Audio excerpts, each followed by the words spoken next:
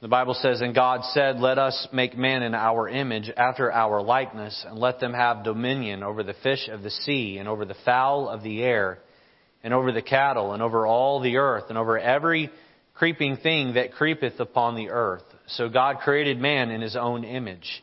In the image of God created He him, male and female created He them. And God blessed them, and God said unto them, "Be fruitful and multiply, and replenish the earth and subdue it, and have dominion over the fish of the sea, and over the fowl of the air, and over every living thing that moveth upon the earth. And God said, Behold, I have given you every herb-bearing seed which is upon the face of all the earth, and every tree in which is the fruit of a tree yielding seed, to you it shall be meat. And every beast of the earth, and to every fowl of the air, and every creeping thing that creepeth upon the earth, wherein there is life, I have given every green herb for meat." And it was so. Look at verse 31. "And God saw everything that He had made, and behold, it was very good. And the evening and the morning were the sixth day." We're going to do a Bible study this evening. This will feel more like a Wednesday evening Bible study than a preaching service. But the title of the message this evening is this: God values life. God values life. We're going to look at a biblical perspective on life. Let's pray. Lord, we live in a day and era where life is under attack. Killing people off who are older and sick is becoming pushed upon us. Killing the unborn has been something that has been pushed upon us for decades. And Lord, I pray that as Christians we would not be concerned with the voice of the world, but we would be concerned with the voice of the Word. Lord, would you please help us to hit a reset button on this ideology, this philosophy, this worldview. And Lord, may as Christians we understand just how important life is to you. In Jesus' name we pray. Amen. You can be seated. I have a whole lot to say in the body of the sermon this evening, and so we're going to forego any sort of introduction and just jump right into the outline there. So if you have received an outline, I'll tell you this: I have way more notes than I could fit blanks on a half sheet of paper, and so you might have to write some things on the back of there. I believe a lot of what I have in my notes will be on the screen, but there won't be a spot per se in your bulletin, some of the things that go below some subpoints. So feel free to jot down anything that you think is of great help. Number one this evening, notice life's creation. Life's creation. Now somebody is inevitably going to run into someone who is struggling with this idea of what to believe. And if they believe the Bible could not be any more clear about God's position on life. He created it. Letter A, notice its origin. Its origin. And we're going to look at several verses here. I'd encourage you to turn to as many of them as you can. I won't have you turn to every verse I read, but let's let our fingers do the turning in the pages this evening, and let's get busy here. Notice several thoughts under life's origin. First, notice that God is the giver and taker of life. God is the giver and taker of life. 1 Samuel chapter 2, verse 6, the Bible says this: "The Lord killeth and maketh alive. He bringeth down to the grave and bringeth up." It is God who gives life. It is God who takes life. Any woman who becomes pregnant, while there is a human factor there, God is the one that chooses to see that a woman be impregnated and that woman give life. Anytime someone dies, God is the one that ultimately endorses and signs off on that.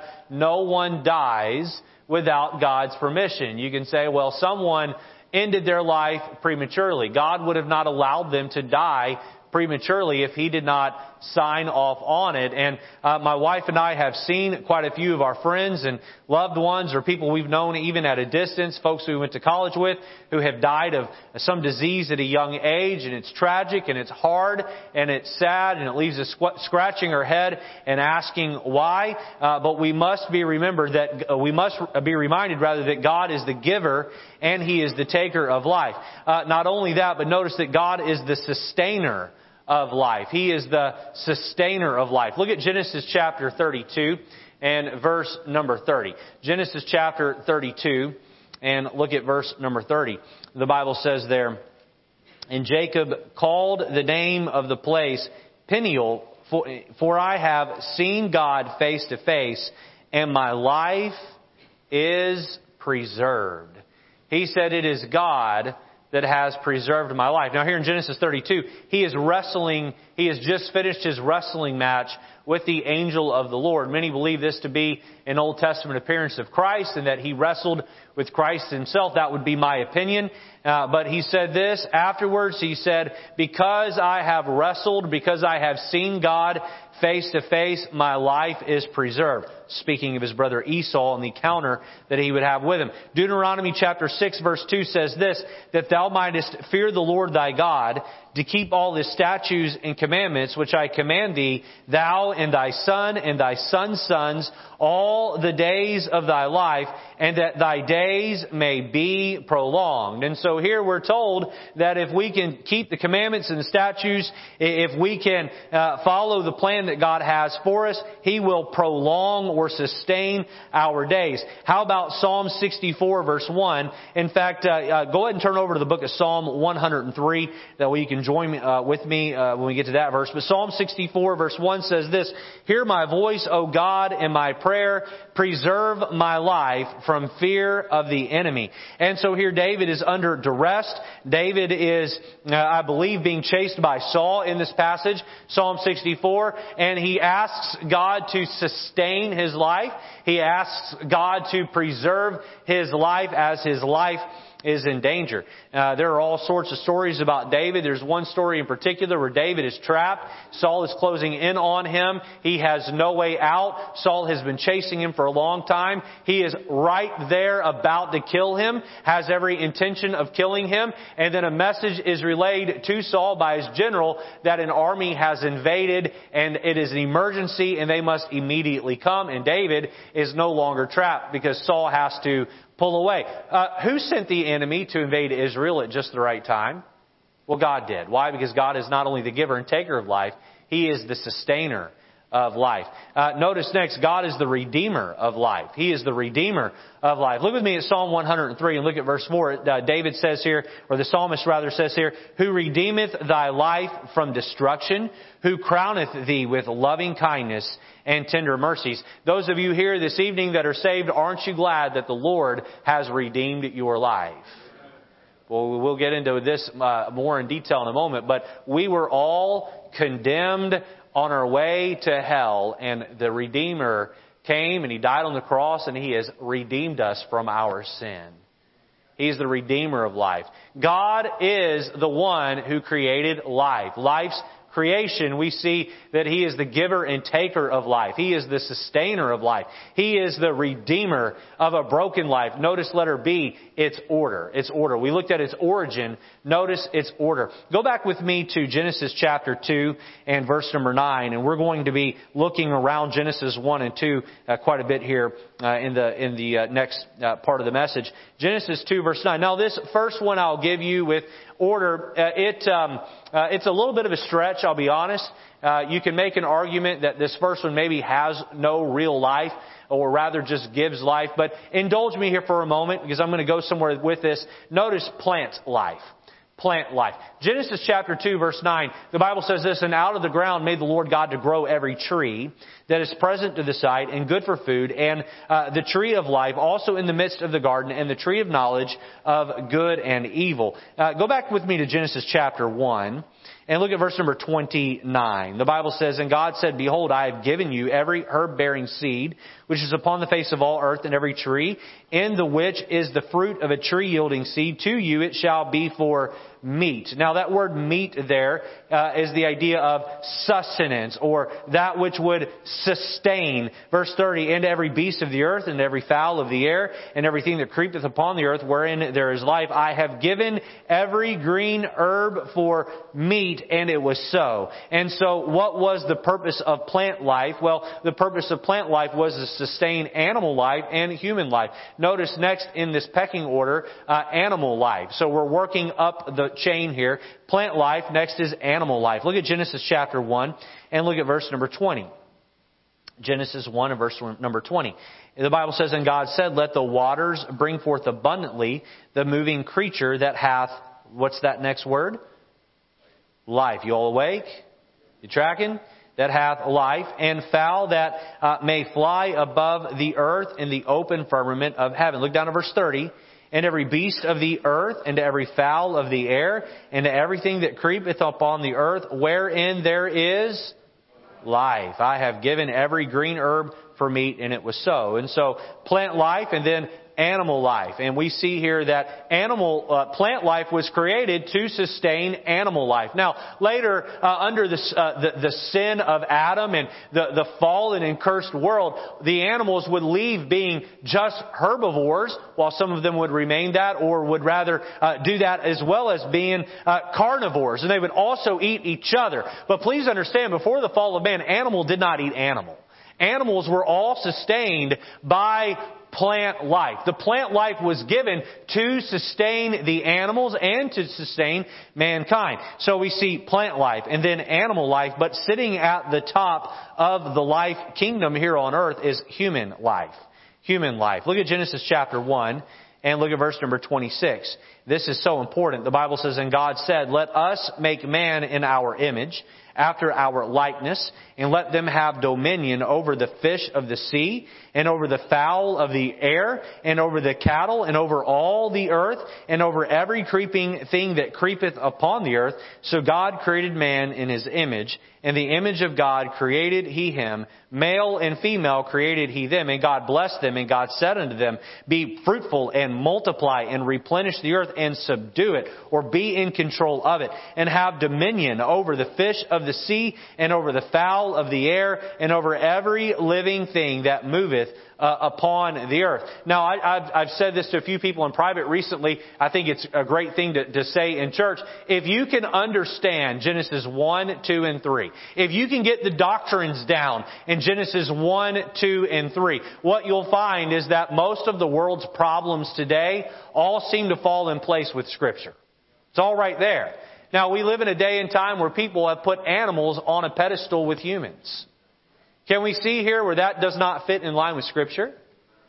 The Bible says we're to have dominion over the fowl of the air and the fish of the sea and the animals of the field. We're to have dominion. They're not to be over us. They're not to be equal with us. They are to be below us. Now, I believe that we're to be good stewards. I don't believe in just going out and killing an animal for the sake of just doing it for game and being cruel. If you're out killing an animal because you're trying to feed your family, that's great. Funny enough, and this is a really super random thing, but I don't think anything happens on accident. We're riding into church this evening, and Angela's going through my phone and looking at pictures or doing whatever she's doing, and I get a text message.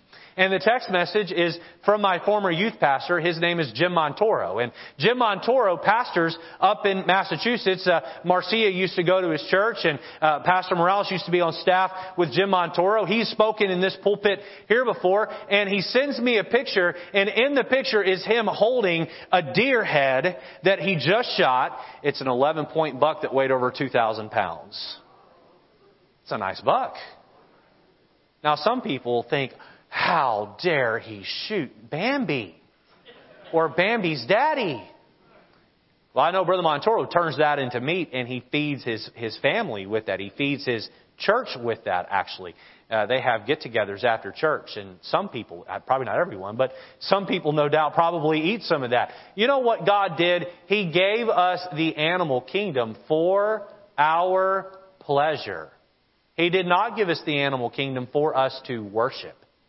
He did not give us the animal kingdom to put on the same level with us. In fact, God spoke the animals into existence, but God took His hands and He formed man into existence. There was really no conversation recorded in Scripture about the creation of the birds or the beasts of the fields. But prior to God making man, He got the Trinity together and they had a brainstorm meeting on it. They had a staff meeting. They talked about it. Genesis 1:26, we see the plurality of God, and let us make man in our own image.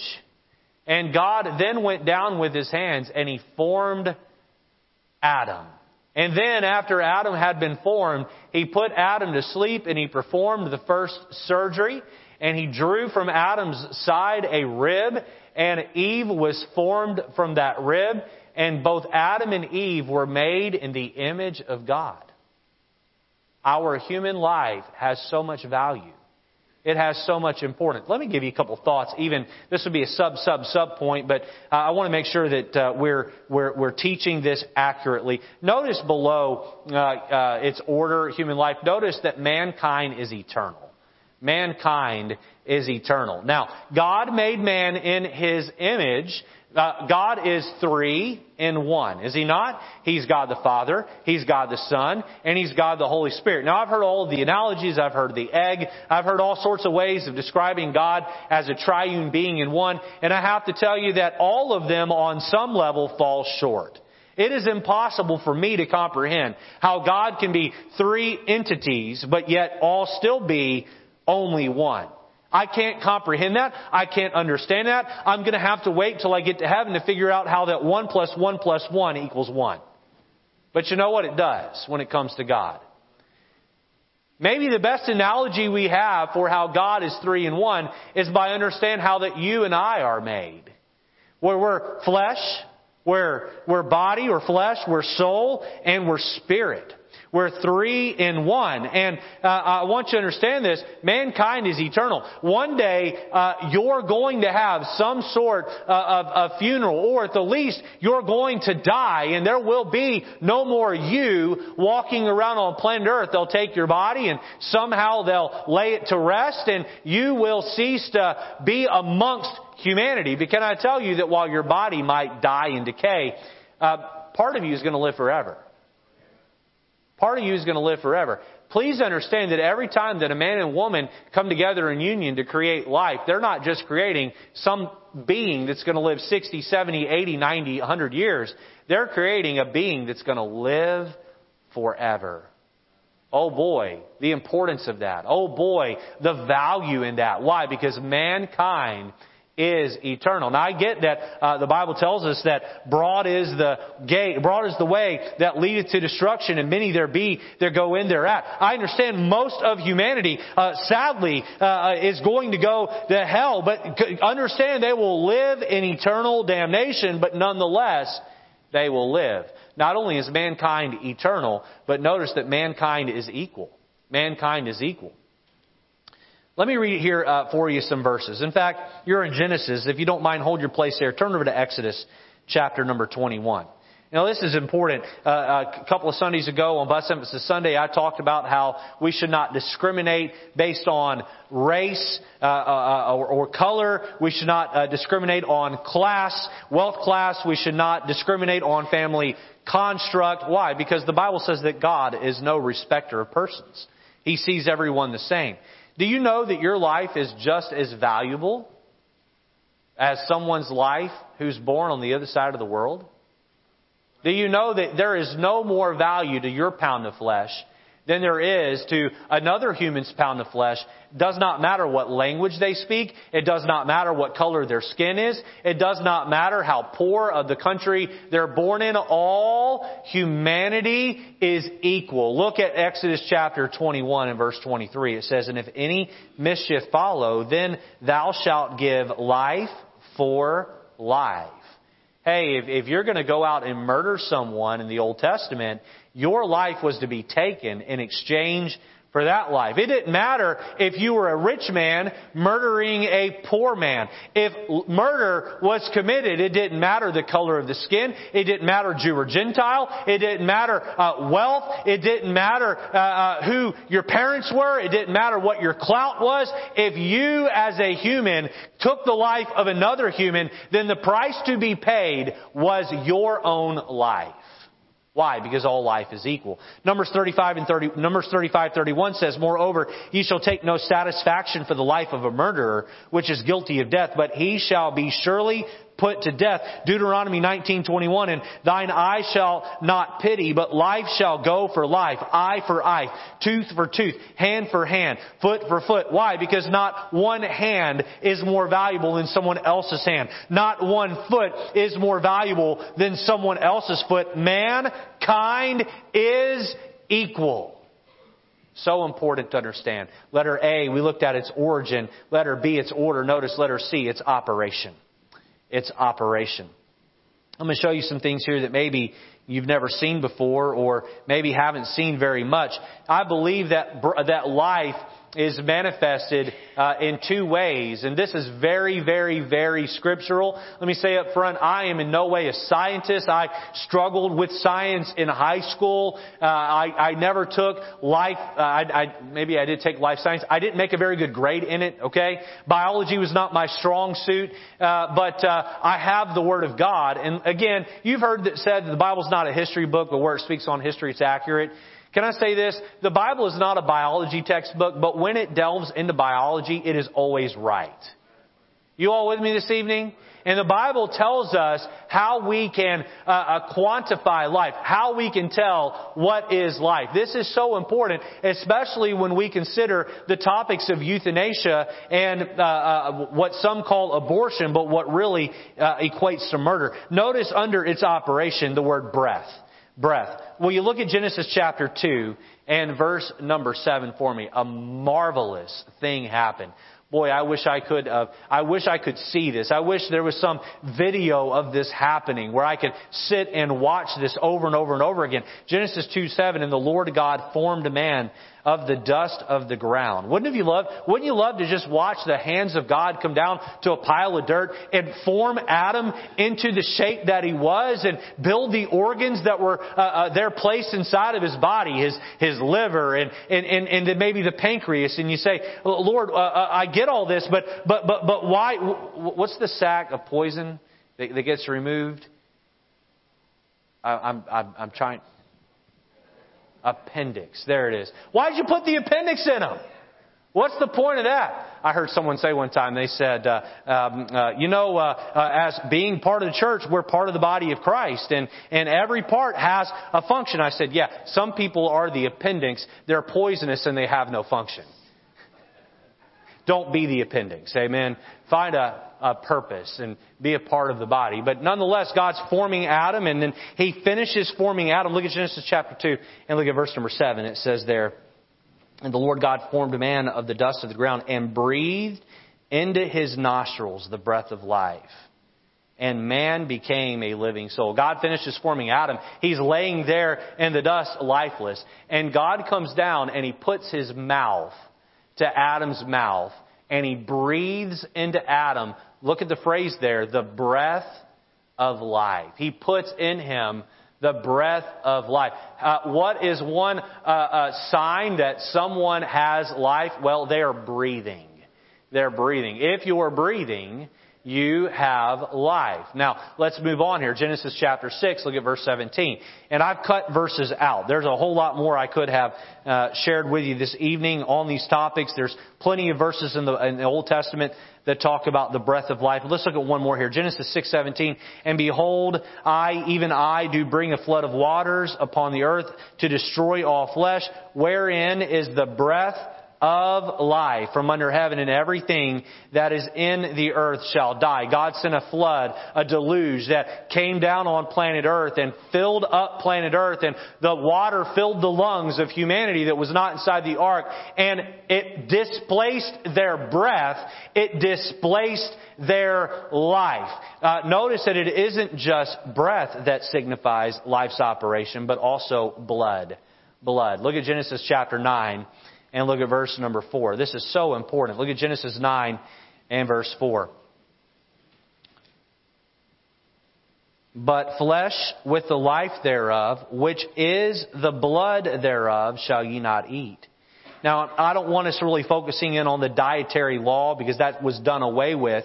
in the New Testament. But I more want to make the point to you here that we're being told that the life thereof, which is the blood thereof. Look at verse 5. And surely your blood of your lives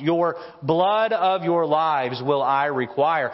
Turn over to Leviticus chapter 17. We're going to look at two verses in Leviticus chapter 17. And I believe these verses to be so critical. Now, again, there are a lot of people who call themselves Christians, especially on the topic of abortion. They just really don't know where to stand. And you have all sorts of arguments, and some will say, well, after the first trimester, it's wrong, or only in the case of rape and incest is it wrong. And I want to tell you that God created life, and life is precious, and life is not only defined by a breath, life is also defined by blood. Look at Leviticus 17 and verse 11. It says here, can we read the beginning of the verse together?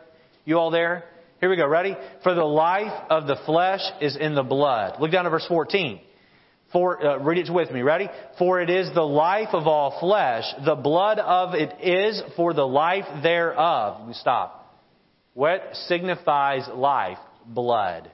Blood. Now, I went and did some digging and trying to understand at conception, when a new life is formed in the womb of a mother, when that child has its own blood flow. And there's differing opinions on that. I'm sure there's an exact answer to it. But one thing I did learn is that immediately at conception, the blood flow of the mother flows through that in order to maintain that life. Immediately has blood flow. There's life there because there's blood flow with it. And the mother's blood cell in that umbilical cord, that placenta, all of those parts remove away the excretion and the waste that come from it. Why? Because there's blood flow there. There's life in the blood. And we've looked in the past at how blood has a voice. It cried out to God from the ground and asked for vengeance. And the blood of Jesus cries out not only not for vengeance, but for us to be vindicated. And so we see here that life begins at conception because there's blood involved. We see its origin, its order, its operation. Let me just say quickly here, God created life. And God is the author of life. Number two, notice life's corruption. Life's corruption. Now, if God is life, as Scripture states He is, Satan rebelled against God and was sentenced to eternal death. Satan has made it his goal to corrupt human life so that they will suffer eternal death with him. Turn over to Genesis chapter 3 with me. Notice letter A. Notice the word deception. Deception. It's interesting that Satan's tools to trip us up can be found all the way back, used with the first man and first woman. He's still using the same bag of tricks. Now, you all know the story. I'm looking around the room, and all of you have been to church plenty. You all know what I'm about to read. We're going to read it anyway to pull some points out here. But can I say that just as though Satan used food in the garden with Adam and Eve, he used food with Jesus in the wilderness. You see where I'm going here? He doesn't actually change it up. In its principle, he uses the same things to trip you and I up that he used with Adam and Eve in the Garden of Eden, that he's used all throughout time. Now, as technology changes and time changes, it might be fronted a little different. It might look a little different, but Satan is looking to trip us up all the same. Look at Genesis 3 and verse 1, and we see Satan's deception. Now, the serpent was more subtle than any beast of the field which the Lord God had made. And he said unto the woman, Yea, hath God said, Ye shall not eat of every tree of the garden? One person put it this way, Satan loves to put a question mark where God has already put a period. Verse 2, And the woman said unto the serpent, We may eat of the fruit of the trees of the garden, but of the fruit of the tree which is in the midst of the garden, God hath said, Ye shall not eat of it, neither shall ye touch it, lest ye die. And the serpent said unto the woman, here comes the flat out lie, Ye shall not surely die. And now he's going to mix truth with a lie. Verse 5, For God doth know that in the day ye eat thereof, then your eyes shall be open, and ye shall be as gods, knowing good and evil. And when the woman saw that the tree was good for food, and that it was pleasant to the eyes, and a tree to be desired to make one wise, she took of the fruit thereof and did eat, and gave also unto her husband with her, and he did eat. And the eyes of them both were open, and they knew that they were naked, and they sewed fig leaves together and made themselves aprons. What happened here? Satan took truth and he took a lie and he put it in a pot and he stirred it together. You know what the truth was that he threw in there was that they would know the difference between good and evil. Was that true? Did they learn the difference between good and evil when they ate the fruit? Yes, it is. Did they get to live forever? Did they become a god? No, they did not. Satan mixed a lie, God bless you, Satan mixed a lie in with truth and he deceived Eve into doing wrong. By the way, interestingly enough, you notice that how God has made the man and the woman, the male and the female. The male is more logically inclined and emotionally oftentimes deficient, and God has made the female to be emotionally inclined or strong, and the female to be logically deficient. And look what Satan did here. He came along to Eve and he got her to fall in her weakness of logic. Then she took the fruit to Adam and got Adam to fall in the weakness of his emotion. You see what Satan did there? And Satan continues to do the same thing. Women, he'll play on your logic all day long where he knows that maybe you're a little bit weaker than your male counterpart. Men, he'll play on your emotions all day long because he knows that you're weaker there in comparison to your counterpart. And he'll pit men against women. He'll pit husbands against wives. And he uses the one to tear down the other because Satan is the master of disguise. Verse number 1 says that the serpent was more subtle. Notice the deception. Letter B, notice destruction. Destruction. Look at Genesis chapter 3 and verse number 8. And they heard the voice of the Lord God walking in the garden in the cool of the day. And Adam and his wife hid themselves from the presence of the Lord God amongst the tree of the garden. And the Lord God called unto Adam and said unto him, Where art thou? And he said, I heard the voice in the garden, and I was afraid because I was naked. And I hid myself. And he said, Who told thee that thou wast naked? Hast thou eaten of the tree whereof I commanded thee that thou shouldest not eat? And the man said, The woman whom thou gavest to be with me, she gave me of the tree, and I did eat. And the Lord God said to the woman, What is this that thou hast done? And the woman said, This serpent beguiled me, and I did eat. Now, why were they hiding? Why were they hiding? Because they were afraid of God. You see what sin does? It destroys our relationship with God. Well, here comes the Lord. Here comes God. He comes down for His daily walk with His children. He's going to commune with Adam and Eve. And where are Adam and Eve? They're hiding. And I love this because God says, Adam, where are you? He knows where Adam is. But He needs Adam to fess up about where he is. And Adam comes bashfully out from behind the tree, and he's wearing his apron of fig leaves that are not doing a very good job of covering his nakedness. And he says, Why are you hiding from me, Adam? And Adam says, Because I'm naked. And God says, But Adam, you were naked yesterday. Who told you that you're naked today? Did you eat of the tree? Again, God asking him a question he already knows the answer to, wanting Adam to look in the mirror and fess up. And Adam says, I did eat the fruit, but I did it because of the woman that you gave me. You see how he deflects two directions? It was the woman that you gave me. It's not my fault. It's her and your fault. And then the woman, God doesn't look at Adam and say, Don't play the blame game. He looks at Eve and says, Now, Eve, what have you done? And Eve says, It's the serpent's fault. Now, all of that was true. God did give Eve to Adam, and Eve did give the fruit to Adam, and the serpent did beguile Eve. All of that was true. But what happened here? Their relationship with God became destroyed. Notice not only was their relationship with God destroyed, their relationship between themselves would struggle.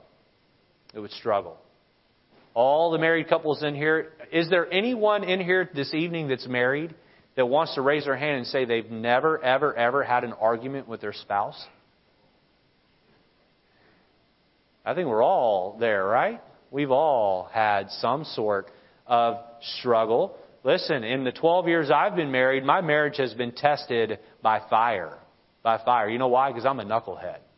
I'm a knucklehead. And that's really pushed things to the limit.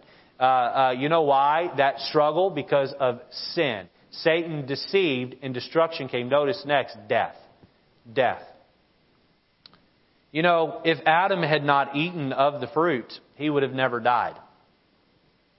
If Eve would have not eaten of the fruit, she would have never died. I heard a woman ask one time, well, where would you men be without us women? And somebody wisely said, we'd still be in the Garden of Eden.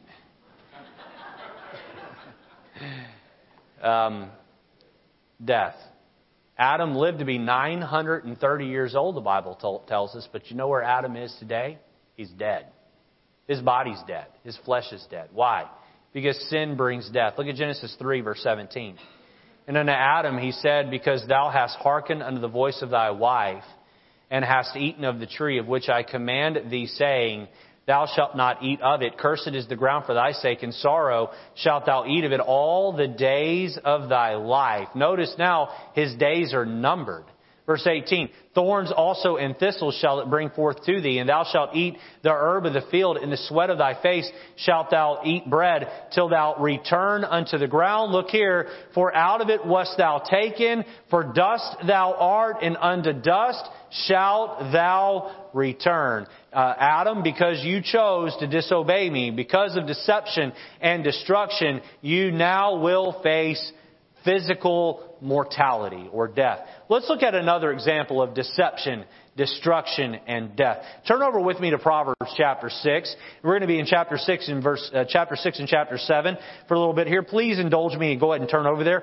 Proverbs chapter 6 and verse number 23. I believe that what I'm about to share with you plays into a lot of our cultural struggle over this topic of life and the back and forth between the celebration of life and the celebration of death. Proverbs chapter 6, verse number 23. Again, we're going to look at this idea of deception. Look here. For the commandment is a lamp, and the law is light. And reproofs are instruction are the ways of life. Look at verse 24. Why was Solomon giving his son Rehoboam these instructions, these reproofs? Why was he giving him these commandments? Because he's trying to keep him from what is in verse 24. Look here. To keep thee from the evil woman, from the flattery of the tongue of a strange woman. Lust not after her beauty in thine heart, neither let her take thee with her eyelids. Deception. Now, I don't want to paint women out to be some sort of awful. Listen, there are men who are just as vulgar and vile, and they like to tempt and pull away and destroy marriages all the same. But for the sake of this passage here, we see that Rehoboam is being warned by his father not to be taken by a loose or a strange woman. Earlier in the passage, we find a verse that says, her feet abide not in her house, that she's loud and she's cantankerous. We see that she's loose and she throws around her beauty. She wears provocative clothing. She wears her makeup in such a way to where she can bat her eyelids and draw away, deceive with her eyelids, deception. Listen, there's a lot of deception out there. It's hard to even go to a mall in 2019 and walk down the hallway without seeing all the advertisements in the stores. But can I say this evening, it isn't just the advertisements at Victoria's Secrets that are a problem in malls today. It's the way many women are dressed in the mall, where they're showing off what they bought in that store in the way that they're dressed. And there is this deception out there from Satan that I can look and everything will be okay. I can take the car for a test ride as long as I don't buy. And my friend, men, listen to me, that's not the case. The author of the Bible, the author that wrote this couldn't have been more clear. Again, I believe it's in Proverbs that you're to drink from your own cistern. You're to eat your own bread. You're not to go after some other man's. Somebody said to me one time, they said, every woman that you see that's dressed inappropriately, you must remember that she is either some man's husband or at the least some man's daughter. Some man's daughter. Don't you look at another woman the way that you wouldn't want a man looking at your own daughter. Deception. Notice destruction. Look at chapter 6 and verse 26. For by means of a whorish woman, a man is brought to a piece of bread. And the adulteress will hunt for the precious life. Can a man take fire in his bosom? Look at the destruction here. And his clothes not be burned? Can one go upon hot coals and his feet not be burned? So he goeth into his neighbor's wife. Whosoever toucheth her shall not be innocent. Man, do not despise a thief if he steal, to satisfy his soul when he is hungry. But if he be found, he shall restore sevenfold. He shall give all the substance of his house. But whoso committeth adultery with a woman lacketh understanding. He that doeth it, notice here, destroyeth, the destruction, destroyeth his own soul. This would be repeated in 1 Corinthians, where the Bible would tell us that if you commit this sin, you are sinning against your own body. All sins are done without the body, but the sin of fornication is done against the body. I'm harping on this for a very specific reason. We just see deception that leads to destruction, but ultimately leads to death. Turn over to Proverbs chapter 7 and verse 21. Earlier in Proverbs chapter 7, we find Solomon describing a simple man who went walking down the road where loose women were. And he's curious. He's walking down that path because he wants to see what's down that street. He's a simple one, Proverbs 7 describes him. And he runs into a woman who is married, but whose husband is away on a business trip. And she is dressed in a provocative manner. She looks like a woman of the night. And she catches up this simple man, and through her speech, in fact, look at verse 21, with her much fair speech, she caused him to yield. With the flattering of her lips, she forced him. There you see the deception. He goeth after her straightway, as an ox goeth to the slaughter, the destruction and the death, or as a fool to the correction of the stocks. Look at here, verse 23, the death, till a dart strike through his liver, as a bird hasteth to the snare, and knoweth not that it is for his life. Deception, destruction, and death. The time this evening does not allow us to give the many examples in the Bible of men such as Achan or David who fell into the deception, destruction, and death trap. Life's corruption. Satan does not want you to enjoy your life. Satan does not want you to live a day longer than God would allow. In fact, if God was not the giver and taker of life, Satan would have already ended your life and taken your soul to hell. He hates you. He hates everything about you because you are made in the image and likeness of God. He wants death, death, death. That's his sentence, and he wants to bring as much of it into your life as you can. Now, we live in a world where Satan is in charge. We all understand that this evening? Satan is in charge. And so why is it that death is so celebrated? Because Satan has people who he has convinced that his way is better than God's way. Why has abortion become such a big thing? Why is euthanasia, the killing of the old? Why? I remember back when I was a boy, Dr. Kevorkian was considered a bad man. Today, there are Dr. Kevorkians running all over the world, helping to help someone out of their pain and bring someone's life to an end quickly. There are countries over in Europe where euthanasia is now just the accepted norm, and it's the way things go. And I have to tell you that is not valuing life. Instead, that is putting death up on a pedestal. Life's creation, notice number 2, life's corruption, and then number 3, life's coronation. Now, I want to take a few minutes to talk about what God's plan is for life. Is it God's plan for you just to be born and to die? Oh no, God has so much more for you. Notice letter A, quantity of life.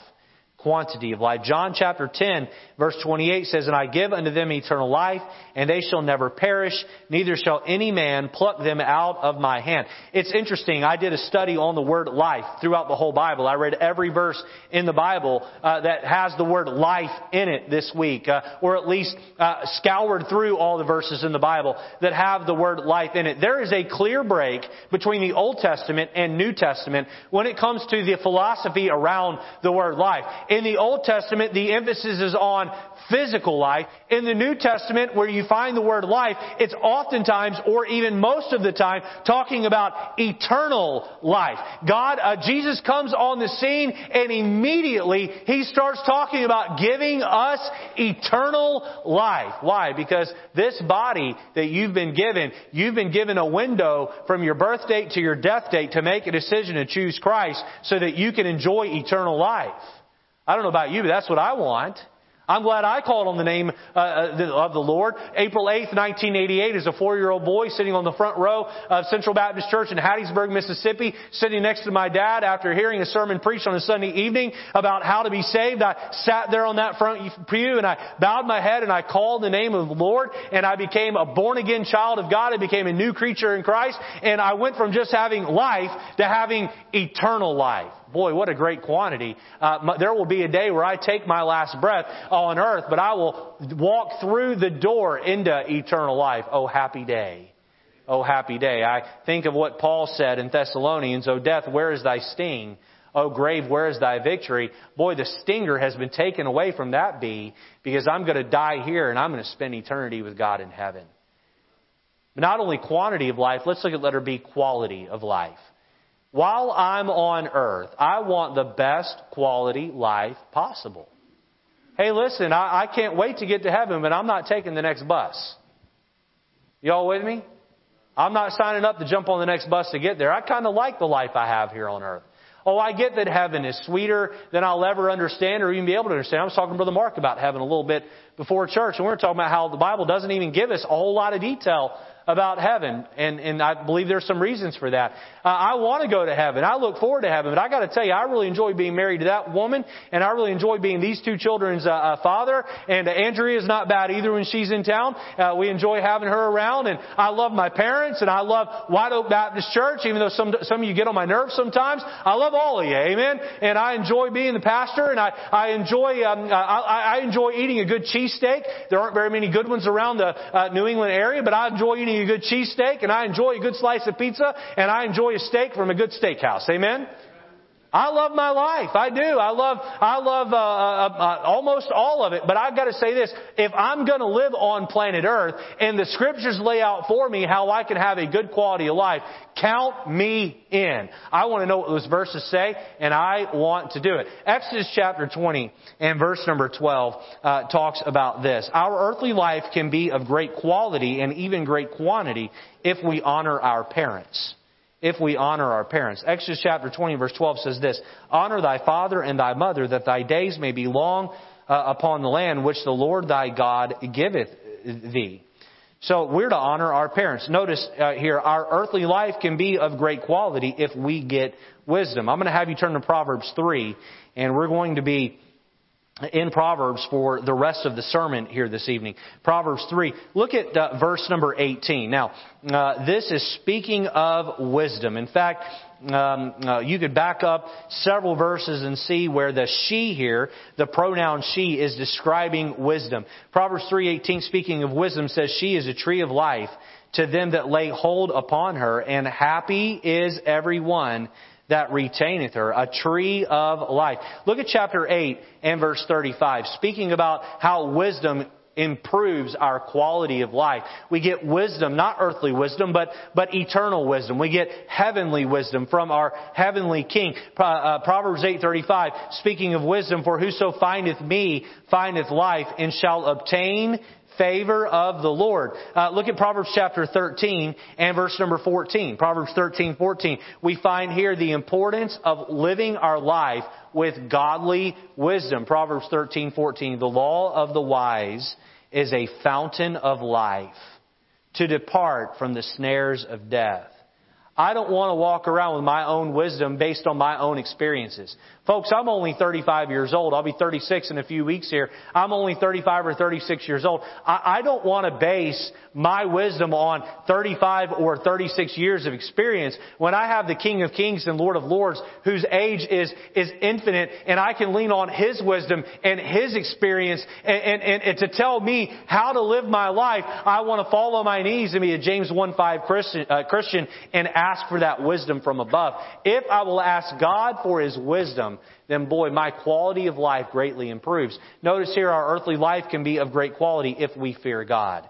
If we fear God. Look at Proverbs chapter 14 and verse number 27. Proverbs chapter 14 and verse 27. The Bible says, "The fear of the Lord is a fountain of life, to depart from the snares of death." Look at chapter 19, verse 23.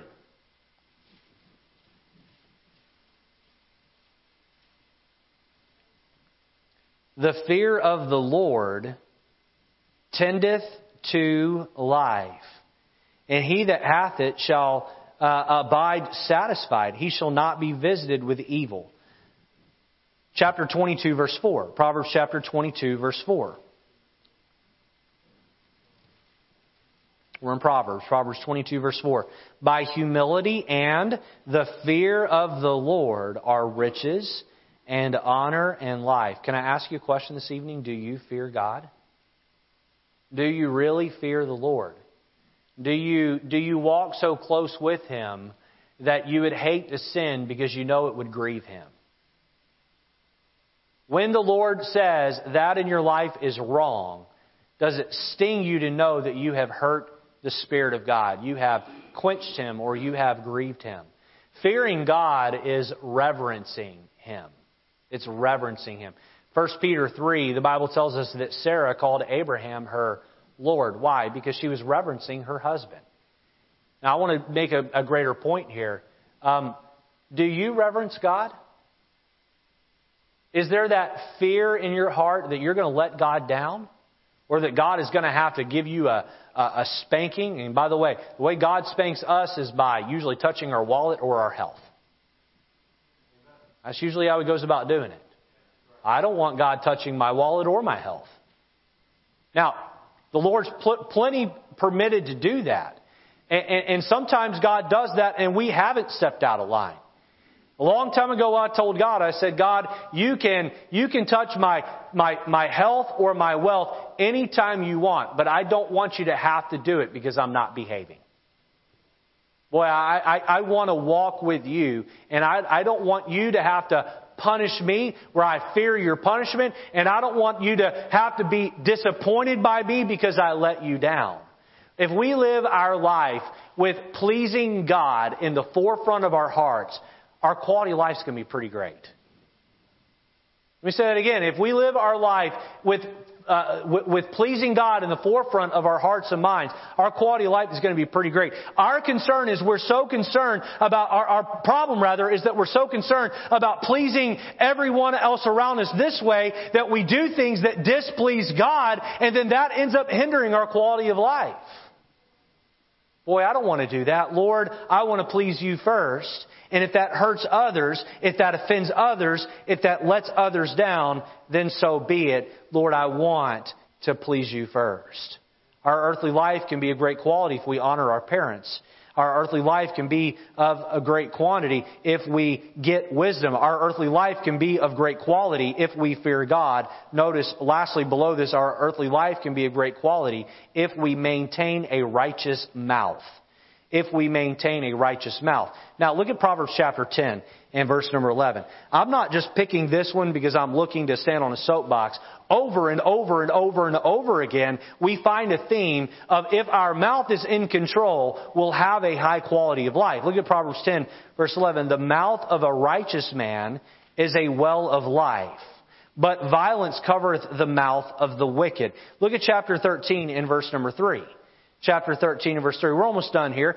Stay with me. Proverbs 13 verse 3. "He that keepeth his mouth keepeth his life, but he that openeth wide his lips shall have destruction." Two more. Proverbs chapter 15 and verse number 4. It says there, "A wholesome tongue is a tree of life, but perverseness therein is a breach in the spirit." Chapter 18, verse 21.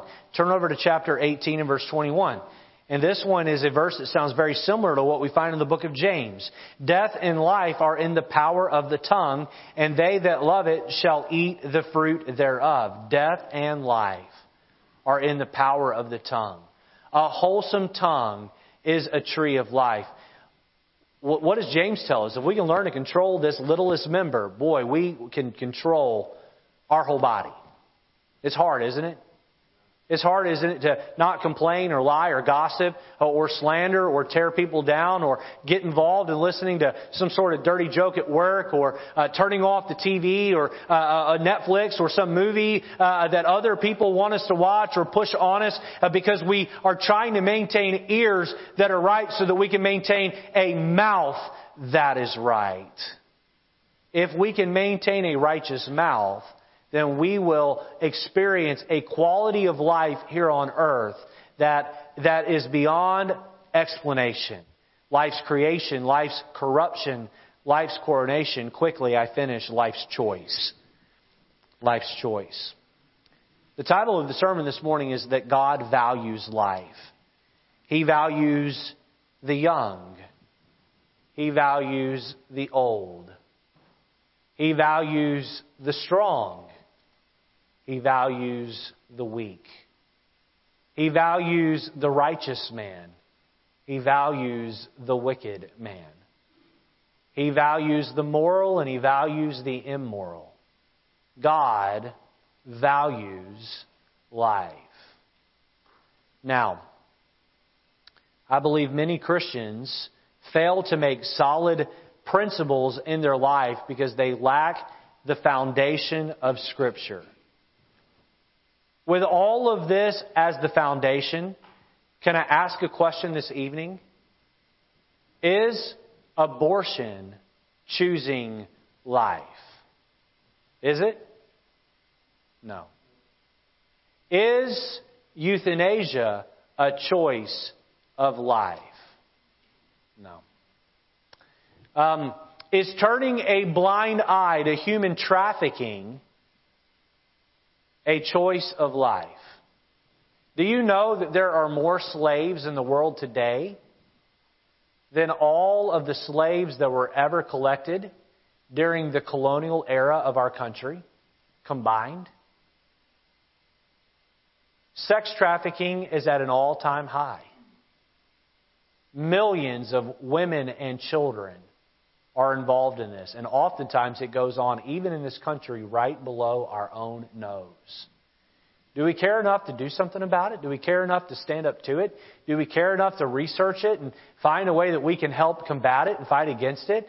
Is letting that go on right under our nose, is that choosing life? I'm going to say this here, and this isn't popular, but is playing violent video games a choice of life? When I see a shoot 'em up game being played, I step back and say, that's celebrating death. It's not celebrating life. I'm not saying that it's a sin necessarily to play one of those, but I think you ought to really do some praying and asking, am I highlighting violence? Am I drunk on violence, or am I celebrating life? Is watching shoot 'em up movies a choice of life? As we draw closer to God, we will choose life.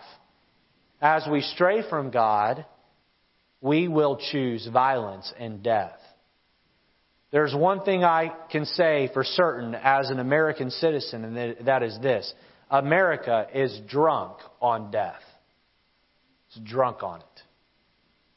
As Christians, we must follow the example set for us by our Heavenly Father. We must choose to value life.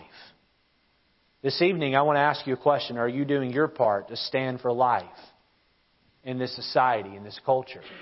You say, oh, well, I'm not out doing any of those things. I'm not taking someone's life. I'm not involved in human trafficking. I'm not for euthanasia. Are you doing your part to get on your knees and pray for our country? Are you doing your part to support causes that would help us to turn the tide against the evil of abortion and the millions of babies that take place in our country every year? May we do our part to value life. Lord, we pray that tonight you would help us as we consider this Bible study. And Lord, we get a better understanding of where life came from and what life is and how important it is. Lord, may we honor you with our actions and our attitudes. May we set up standards in our home and in our own lives that help us to celebrate life. In Jesus' name.